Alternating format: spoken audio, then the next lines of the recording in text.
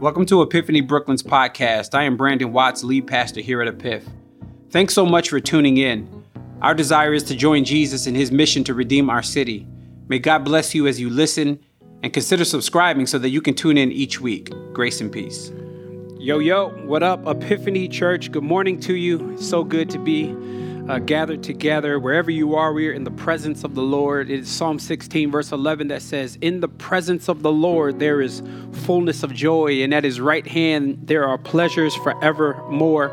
And I don't know about you, but there's something about being in the presence of God that certainly lifts our spirits. I don't know what kind of week you are arriving at this virtual world today in. I don't know if you had a rough week. I don't know if your boss got on your nerves, the kids got on your nerves, your spouse got on your nerves, life just got on your nerves. I have no clue. But what I do know is that in the presence of the Lord, there is fullness of joy. And I am certainly grateful for another day that God has given us. Every morning we get a new day, and every time we get a chance to wake up is an opportunity before us to give God his glory and give God the praise that he deserves. A new day is an extension of God's grace. It's an extension of God's mercy. He didn't owe us a day. He didn't wake you up because he owed you. He didn't wake you up because you did something so great or he needed you. He did it because of his great kindness and his love. And I am certainly thankful. One of the things that I love to do, and it's part of my responsibility on a weekly basis, is get into the Word of God. So let's do it. We are going to get into the Word together. Why don't you grab your Bibles, go to the New Testament. We're going to be in the book of Acts. Normally I'm like, man, just go to whatever book we're preaching in. When you get to Acts, go to Acts 25. But I'm so serious when I say today, I think it would behoove you to have something that contains the Word of God today. And I don't know, sometimes it's, if I say go to the Word, it's probably easier for you to just kind of watch and listen and, the verses pop up on the screen. But I think you'll do yourself a disservice today if you don't actually have a physical Bible or get your laptop out or something that has the Word of God on it. I think you need it today. We're going to be in Acts 25 and Acts 26, and there's a lot in here. And the story, Acts is a narrative. It's literary. The story tells itself. So you have to engage with the Word today. So if you'll please indulge me, don't do like we normally do, which is just watch. Like I actually need you interacting with the Word of God today. We're in our third week of a sermon series called Close But No Cigar. And we're trying to highlight the fact that you can run well and seemingly your running makes you seemingly feel close to God. But in the end, you never obtain the prize called heaven or the prize called eternity with God. The only way that happens is when Jesus comes and fully connects us and we fully put our faith and our trust in him. The first week of this sermon series, we were in Hebrews chapter 10, and we looked at how the priests were standing and repeatedly offering the same sacrifice. And the Bible says that they were never able to take away sin, but Jesus in one shot did the work and then sat down. And then last week, which was the second week, we were looking at the rich young ruler found in all three of the Gospels and looking at how seemingly he was close to God if you based it on behavior. Remember, Jesus is like, don't murder, don't steal, don't commit adultery, don't bear false witness. And he goes down the list. Honor your mother and father. Don't defraud people. And he's like, I kept all of that. I'm good. And Jesus is like, but you're close, but still no cigar. Jesus didn't say that, but you get what I'm saying. You're close. You're almost there. Remember last week we talked about how almost doesn't count. Today we are in Acts 25, Acts 26, and once again we see an almost.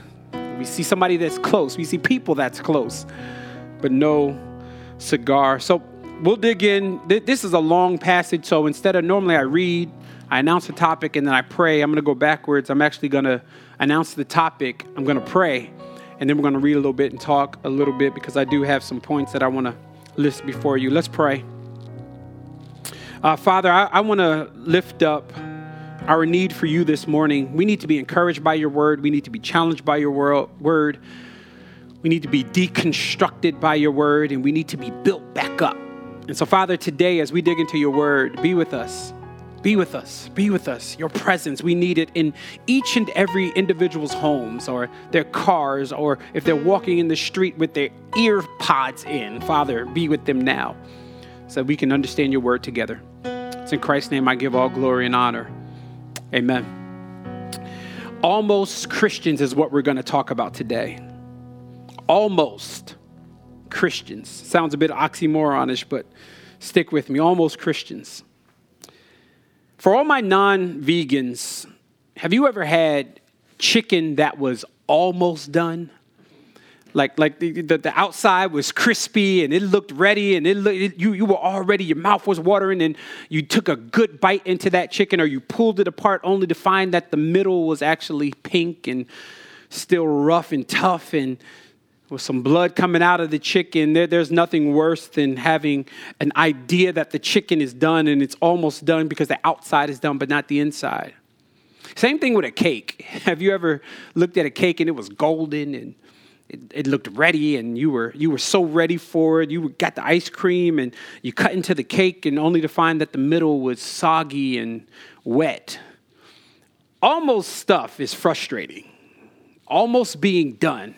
Almost obtaining, almost getting close. These things frustrate us. Last week we talked about how almost doesn't count. And I tried to paint a scenario in the best way I could of us standing before God and him saying, you almost did it, but you did not trust fully in my son. Can you imagine running your race and then getting before God and him stiff arming us because we did not trust in his son, but we trusted in ourselves. And anytime you trust in yourself, you're half baked. You're almost done. You're almost there. I walked away last week and I started to think about this idea of almost being a Christian. You know, when I looked at the rich young ruler or the people in the text today, which we'll dig into, I had this idea of what does it look like to be an almost Christian? And God really stopped me because I realized almost Christian is not being a Christian at all. Being almost Christian doesn't mean you're even close. It actually means you're still very, very far. I believe that hell is going to be filled with almost Christians. I believe that hell is going to be full with almost believers. I believe that hell is going to be full with almost followers of Jesus. And we arrive at a passage in Acts 25 and Acts 26 where the gospel globetrotter, a guy by the name of Paul, who wrote most of the New Testament, was converted by Jesus in a miraculous way. And he's going to stand before royalty.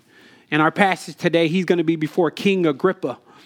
And as he's standing before King Agrippa in this great assembly of the gathering, he has an opportunity to share his conversion story and an opportunity to share the gospel. Let me just make clear that those are two different things. The conversion story is one thing. That's what the gospel has done for you. The gospel is the gospel, and you can't stand before people who are almost Christians and just share your conversion. But Paul does both. He shares his conversion story in this passage, and he also shares the gospel. I have 3 points. They're going to pop up on the screen. Here are my 3 points that are going to guide our time through the next 2 chapters. We're going to look at how God, the preparation for the gospel, how God prepares opportunities for the gospel. Then we're going to look at the proclamation of the gospel. Once people are gathered, God brings people together who were almost Christians. What is the proclamation? And then thirdly, finally, we'll look at the persuasion of the gospel. What is the response supposed to be once you've heard this message about Jesus Christ?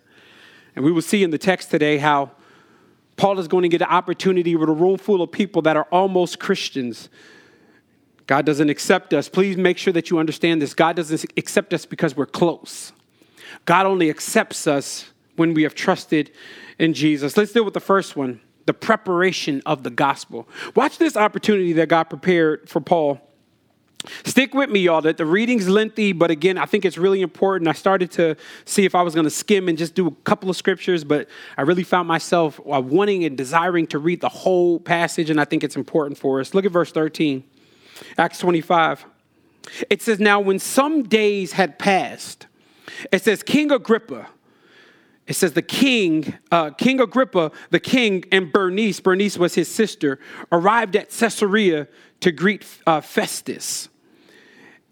And as they stayed there many days, Festus laid Paul's case before the king, saying, there was a man left prisoner by Felix. And when I was in Jerusalem, the chief priests and the elders of the Jews laid out their case against him, asking for a sentence of condemnation against him. It says, verse 16, but I answered them that it was not the custom of the Romans to give up anyone before the accused has met his accusers face to face and had an opportunity to make his defense. Please pay attention to that word, his defense concerning the charge laid against him. So when they came together here, I made no delay, but the next day took my seat in the tribunal and ordered the man to be brought in. When the accuser stood up, they brought no charge in his case of such evil as I supposed. Rather, they had a certain points of dispute about their own religion and about a certain Jesus who was dead, but who Paul asserted to be alive. Being at a loss of how to investigate these questions, I asked whether he wanted to go to Jerusalem to be tried there regarding them. But when Paul had appealed to be kept in custody for the decision of the emperor, I ordered him to be held here until I could send him to Caesar. Then Agrippa said to Festus, I would like to hear this man myself. Tomorrow, said he, you will hear him. Please pay attention to verse 23. So on the next day, Agrippa and Bernice, who was Agrippa's sister, came with a great pomp, and they entered the audience hall with the military tribunes and the prominent men of the city. And at the command of Festus, Paul was brought in. Look at the preparation for the gospel here. God has a way of filling up a room full of almost Christians, giving Paul an opportunity to share his faith. I know that was a lot of reading, but you got to understand what is happening. Paul is on trial, and all of these people are like, well, I want to hear it. And so they create this great pomp, this great ceremony in order to bring in all these great elite people in the city. You got the military tribune, the prominent men of the city. Agrippa is there. Festus is there. Bernice is there. And in walks Paul carrying his faith. In walks Paul in the midst of all of these non-believers, in the midst of all of these almost Christians, especially Agrippa, because he and Bernice are both Jews. In the midst of this room, Paul walks in with a whole lot of Jesus swag. Paul walks in prepared. Paul walks in full of confidence, ready to talk about Jesus. None of these men and women are here by accident. They are all there by the working of a sovereign God. They may not realize it. They may not understand it, but God has presented an opportunity for Paul to share his conversion and for Paul to share the gospel. And when I read how God prepared this opportunity for Paul, it had me thinking of the many opportunities that you and I have had, that God has prepared people to hear the message of Christ. And my question is, what have we done with those opportunities? What have we done with those opportunities? God gave some of you jobs. And the reason you got that job was not just to secure the bag, but you got that job because God wanted a witness on that job. You weren't just born into that family. You don't just have drunk uncles. You don't just have people in your family who are far from the Lord. You were born in that family, snatched up by God, placed in that family as a gospel witness. He prepares opportunities for us to share the gospel. What about your circles of influence? What about your friends? What about your neighbors? What about the neighborhood that you live in, the building that you live in, the street that you live in? I bet you it is a bunch of almost Christians around us. Again, almost Christian is an oxymoron. And so basically there are a bunch of non-believers that could be believers if you and I took full advantage of the opportunities of a sovereign God to fill up the room. Look at what God does in this moment. You have all of these prominent men and all of these prominent women that are coming together, and they all come together because God has put them in a room for Paul to maximize the opportunity. Lord, help us. Help us to be men and women that are sensitive to the almost Christians. Help us to be men and women that don't look down on almost Christians. Help us to be men and women that take full advantage and understand that I am on this earth to be an ambassador for Jesus Christ, a representation of who Jesus is. I am not on this earth just to walk around, but I am here to live a missional life and to be salt and life. And I believe that God is closer than you think to some people that are around you. But what would you do if I told you that what it would take to get them from being an almost Christian to a full Christian is if you looked around the audience hall like Paul is doing and shared your faith and talked about Jesus? Paul is brought into the room. And I'm always amazed at how God orchestrates these opportunities. I'm always amazed at how he prepares hearts. I'm always amazed at how he prepares the room. I think back to my conversion story. I don't have time to tell it today, but God prepared a moment for somebody to share their faith with me. And this week, that's what I want you to do. I want you to read Acts chapter 25 and look how God brought all these people together. Go back to 24. Felix, he brought together to hear about God. Drusilla, he brought together to hear about this person named Jesus. And this week, I want you to look at the opportunities in your life that we typically run through instead of stopping and saying, God, how can I be a gospel witness in this context? Whatever that context is. Maybe it's the train. Maybe it's the person that you see on the train every week, and it's not by coincidence they happen to get on the same train as you on a consistent basis, sitting right across from you on the barista that you see at the coffee shop. It is not by accident that you go to that coffee shop. It's not because the beans are good. It's because God is preparing opportunities before us, and do we take advantage of them? What about that coworker that keeps pulling you aside and sharing their personal problems with you? It's just something about you. You always give wise advice. No, God could be preparing an opportunity for you to share your faith. What about that group text? Y'all know we get trifling in our group text. But you get a small group of friends, you just start talking reckless. Can you imagine using the opportunity of the group text to share your faith? It is not by accident that you are in that group text. It is God preparing the audience hall for Felix to come in, for Festus to come in, for Aquila, for all of these people. It's God preparing opportunities. And Lord, help us to take full advantage, because I believe that God is going to fill our lives. If you hear nothing else, hear me. I believe that God is going to fill our lives with opportunities to be around people who are almost Christians. And does our heart break for almost Christians? Does our heart break for those who are far from the Lord, but God wants to draw them in, but he needs you to do it? Let me say it another way. He doesn't need you.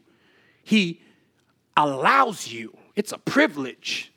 It's an honor to share in this gospel witness that God allows. God could have wrote in the sky with a pink puffy cloud and everybody could have been saved. But he delights to use undone people like us. Who are the almost Christians in your life?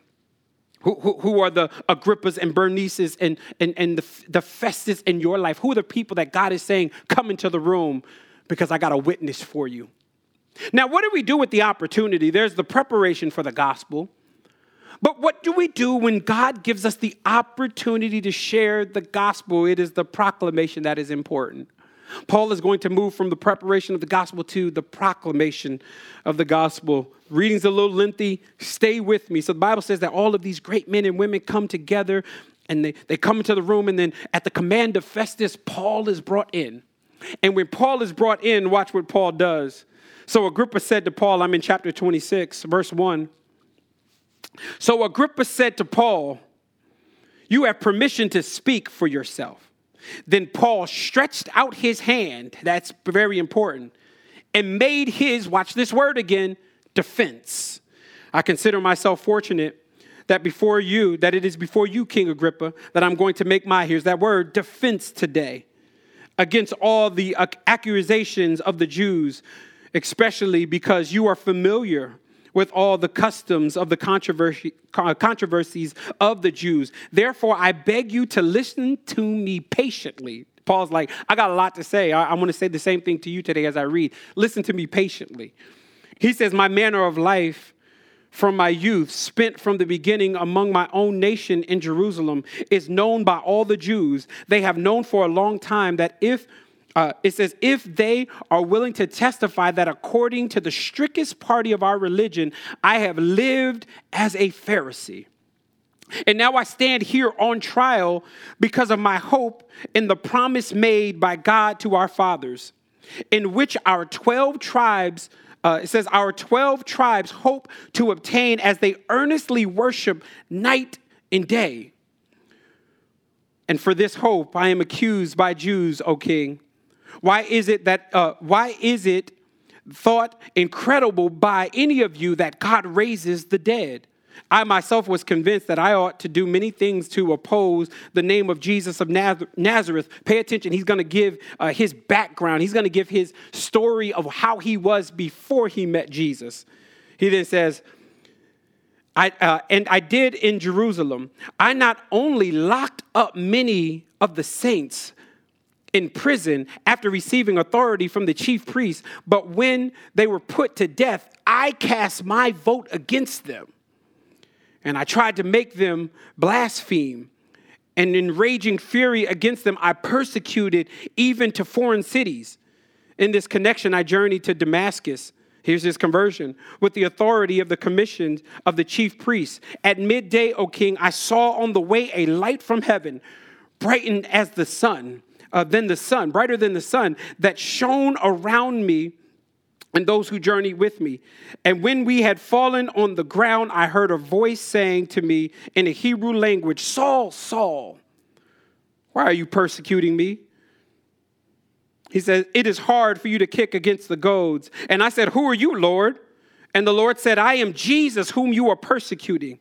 But arise and stand up on your feet, for I have appeared to you for this purpose, to appoint you as the servant and witness to the things in which you have seen me and those in which I will appear to you, delivering you from your people, from the Gentiles to whom I am sending you, to open their eyes so that they may turn from darkness to light and from the power of Satan of God, that they may receive forgiveness of sins and place among those who are sanctified by me in faith. Just a little bit more. Stick with me. Verse 19.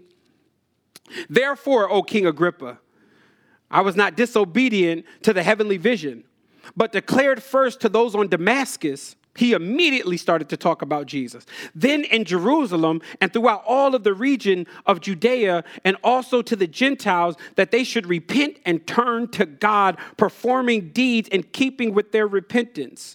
For this reason, the Jews seizing me in the temple tried to kill me.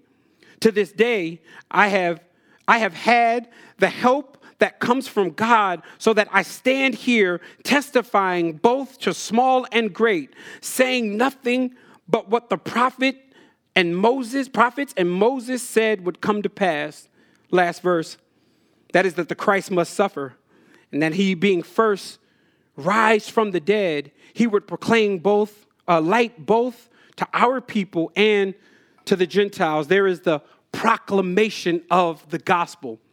The room fills up with almost Christians. Paul has a moment. He's given permission by Festus to speak. The Bible says that he stretches out his hand, meaning that he had good training. They didn't have mics back in the day, so they couldn't tap the mic and go, excuse me. No, they couldn't do that. They had to raise their hand in a certain way to command the room. And once he raises his hand, the Bible says that he makes a defense. This word defense in the Greek is apologeomai. It holds the idea of an apologist. An apologist is a defender of the faith. Paul in this moment is not just sharing the gospel. He is apologeomai.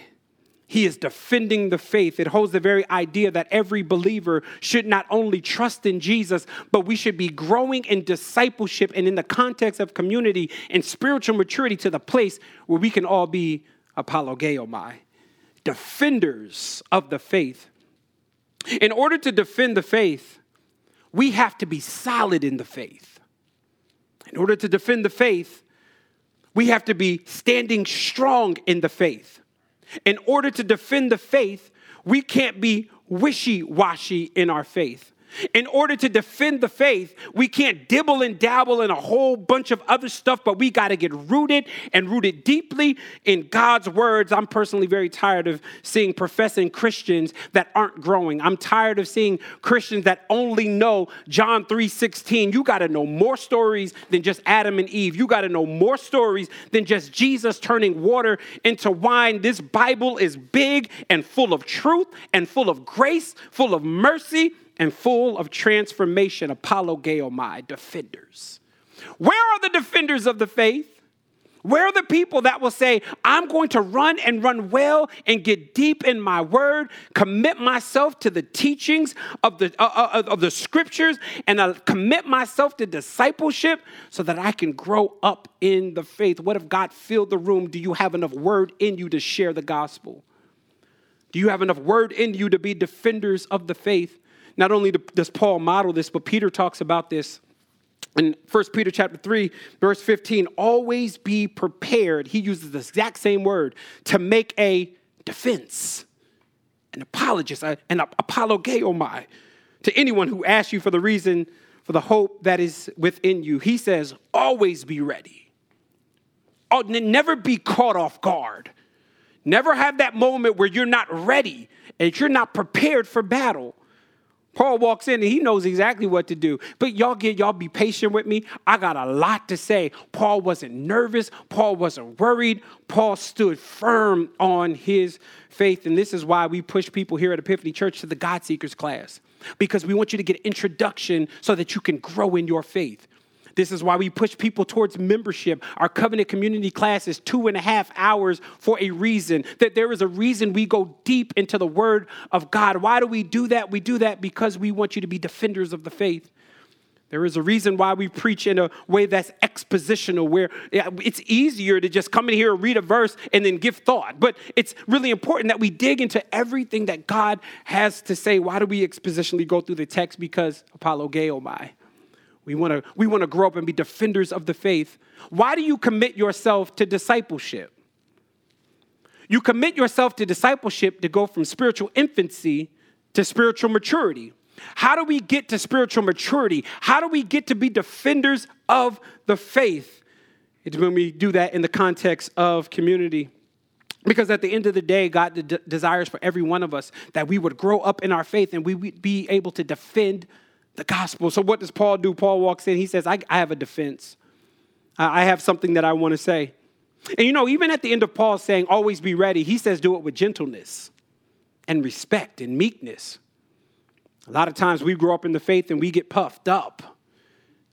We become flossers of the faith instead of defenders of the faith.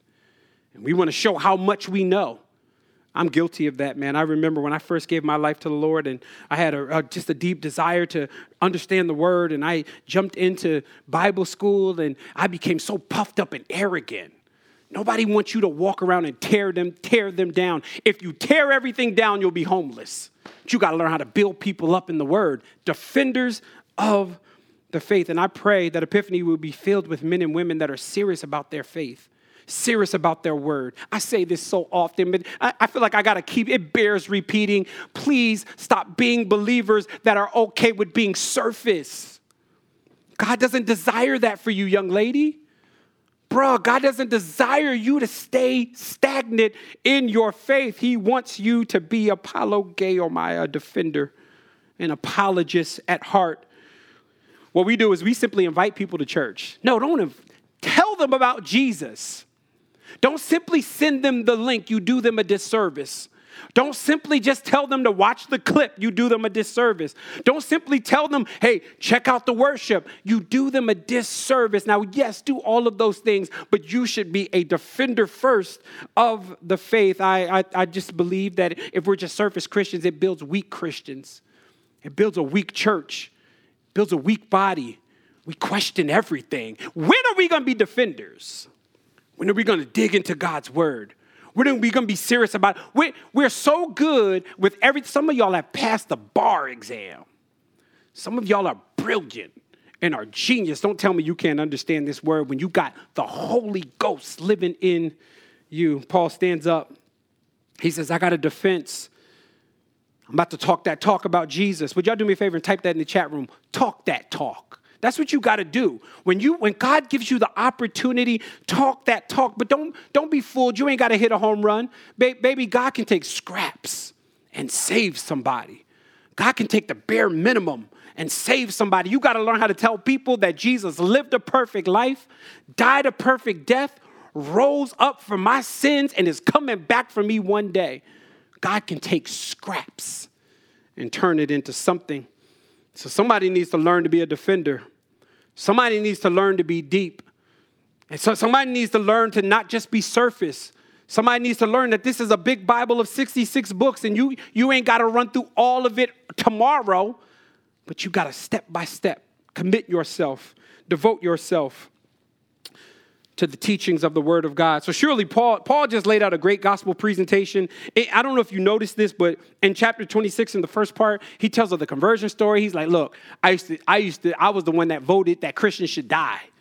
I was the one that drugged them out of their home and persecuted Christians. Paul is like, I am that guy. But Jesus on Damascus Road did something to me. He messed me up. He blinded me so that my spiritual eyes could see. That's deep. He physically blinded me so that I can see spiritually. And after he told me I got a ministry, I got to go share the gospel to the Gentiles and to the Jews. After he does that, I got busy working for Jesus. So he tells his conversion story, but then he doesn't just stop there. He goes on to talk about the Christ must suffer and he will rise again. He talks about the resurrection of Christ. He shares the gospel. You would think that after Paul does this, that revival takes place in this audience hall. You would think everybody's giving their life to the Lord. Cue the B3 organ. Somebody grab the tambourine, get some shouting shoes and some wood. Y'all don't know nothing about that.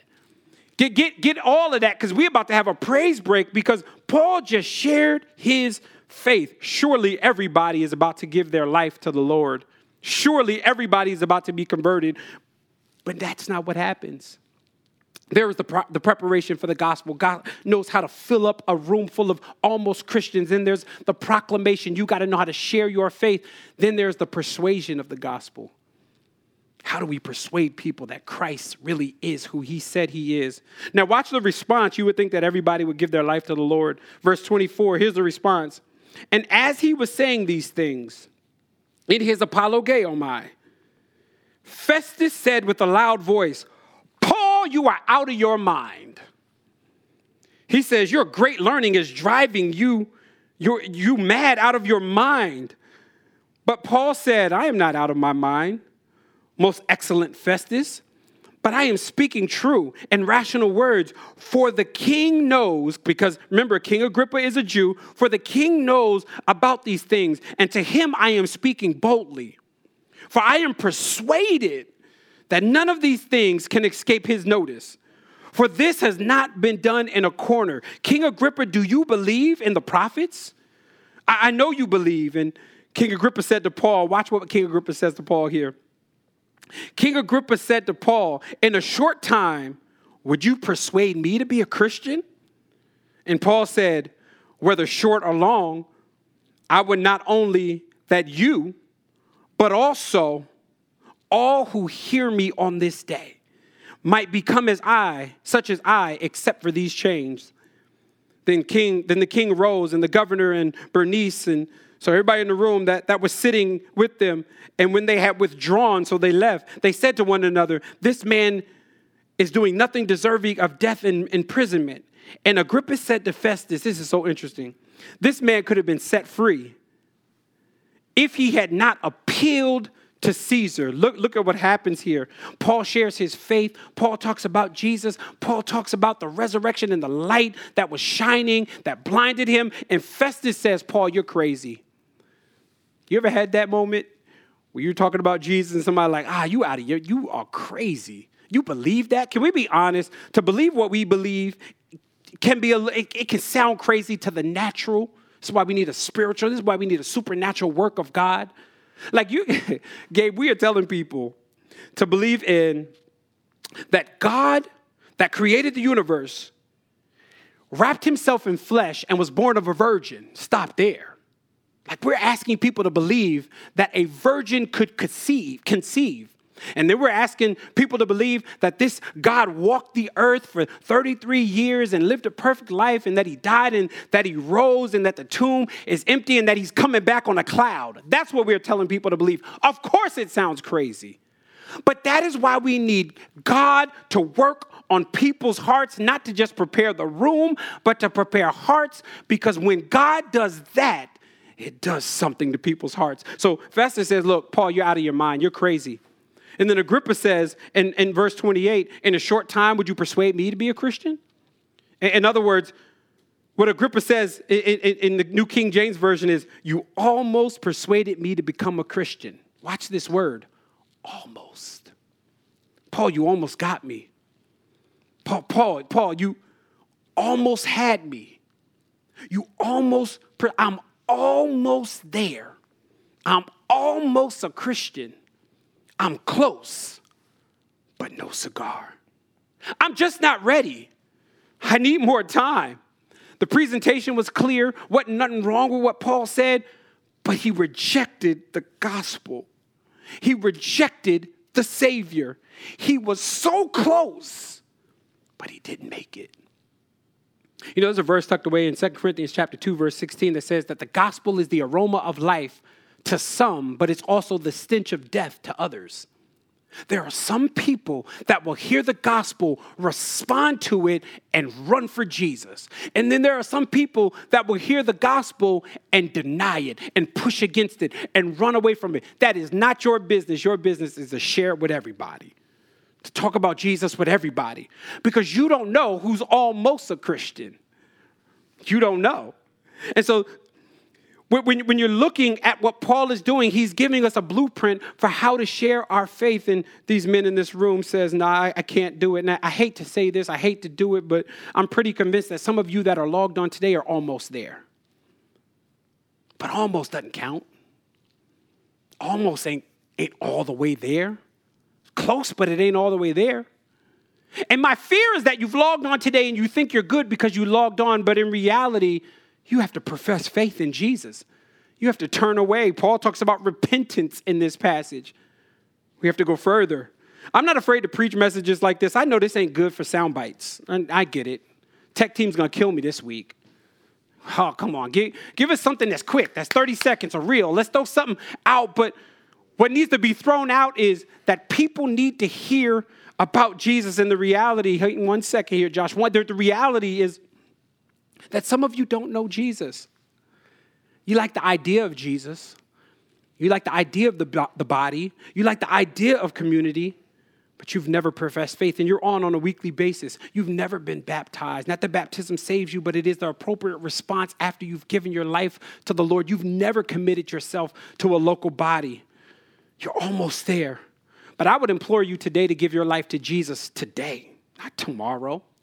Go back to chapter 24. I don't have time to preach it. Felix said, come back another day. I'll do it another day. I'll give my life to Jesus another day. What's really crazy is, you know, all of these people that were in this audience hall, Felix, Bernice, Agrippa, Drusilla in chapter 24, Festus, Felix, they've all died and been in hell for 2,000 years. Don't tell me that they wouldn't take this moment back if they could. If they could zap back into chapter 26, I'm sure that Agrippa would have said, what must I do to be saved? But he doesn't. He runs far from God. You know, it's so funny to me. Paul could have had a great clap back at the end of this passage. You know, verse 31, the Bible says that Agrippa says that this man could have been set free if he had not appealed to Caesar. And Paul could have clapped back and said, you could have really been set free if you had listened to me and given your life to the Lord. I don't mean to be angry this morning. I promise you I'm not. But hell is real. And when we talk about almost Christians, we live life for us. Why are we not looking around and saying, God, who you want me to talk to? Who you want me to share my faith with? Who do you want me to live among so that they can see character and see witness and that they could see ultimately Jesus? Who is it? Who is it that you've prepared? Help me with the proclamation and help me to be persuasive. I know this to be true. Persuaded people persuade people. If you're not persuaded yourself, it's hard for you to persuade others. But when you're fully confident and you're fully convinced that Jesus is who he said he is, you will run well for him. I want to pray for somebody today. I want to pray for somebody that God has been giving the opportunity for you to share your faith, and you haven't taken advantage of it. Whether we lack the discernment of those around us, or whether we don't know like how they're going to feel about us. I don't want to come across judgmental. I would rather come across judgmental than you die and go to hell because I didn't want to offend you. I'd rather offend people to heaven than to love them to hell. And many of us are guilty of loving people and never sharing the gospel. And I would say it's a contradiction. We aren't loving people well if we're Christians and not sharing our faith. Apologeo by. Talking about Jesus. I also want to pray for the person that wants to take advantage of the opportunity now. There's somebody that's on right now that doesn't know Jesus. You're far from him. And we've lived this life of the scale, and I'm not good. I'm going to outweigh my bad. Forsake that and put your faith in the one who did good all the time and then gave us that goodness. It is the gospel that you respond to. Many times we respond based off of ill motives, fear. Fear is not what gets you in heaven. Jesus is what gets you in heaven. Who is it today that the opportunity is laid before you? You've been wrestling. You know it's on your heart. You've been feeling it. Life has been showing it. God has put you in a position that you are backed against the wall. And he's doing that because he wants to get your attention. You're in the audience hall right now. Don't be like these men that said, I can't do it now. You're almost there.